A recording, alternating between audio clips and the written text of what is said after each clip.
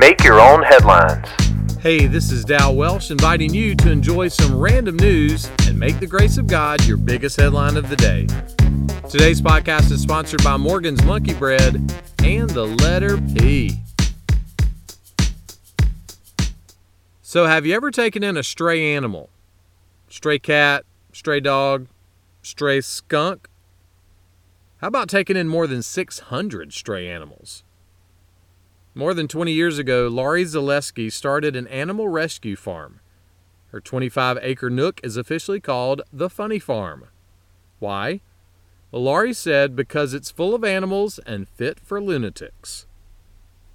With the help of hundreds of volunteers, Laurie is currently caring for 11 dogs, 15 horses, 131 chickens, 210 cats, 2 cows, 22 peacocks, 4 alpacas, 24 pigs, 5 donkeys, 20 goats, 4 sheep, 160 ducks, 2 emu, 7 turkeys, 2 llama, a handful of geese, and yes, 1 skunk.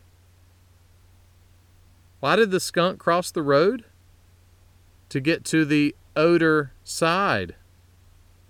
I know, that joke stinks. The Apostle Paul was writing to some folks in what was known as the Colossian church, and he said this: He has delivered us from the domain of darkness and transferred us to the kingdom of His beloved Son. You know, life can be crazy hard sometimes. And like those animals on the Funny Farm, we find ourselves needing to be rescued. That's why Paul wrote that little line. He was trying to help Christians embrace one super important reality. Someone put it like this: true rescue is being rescued from the dominion of darkness.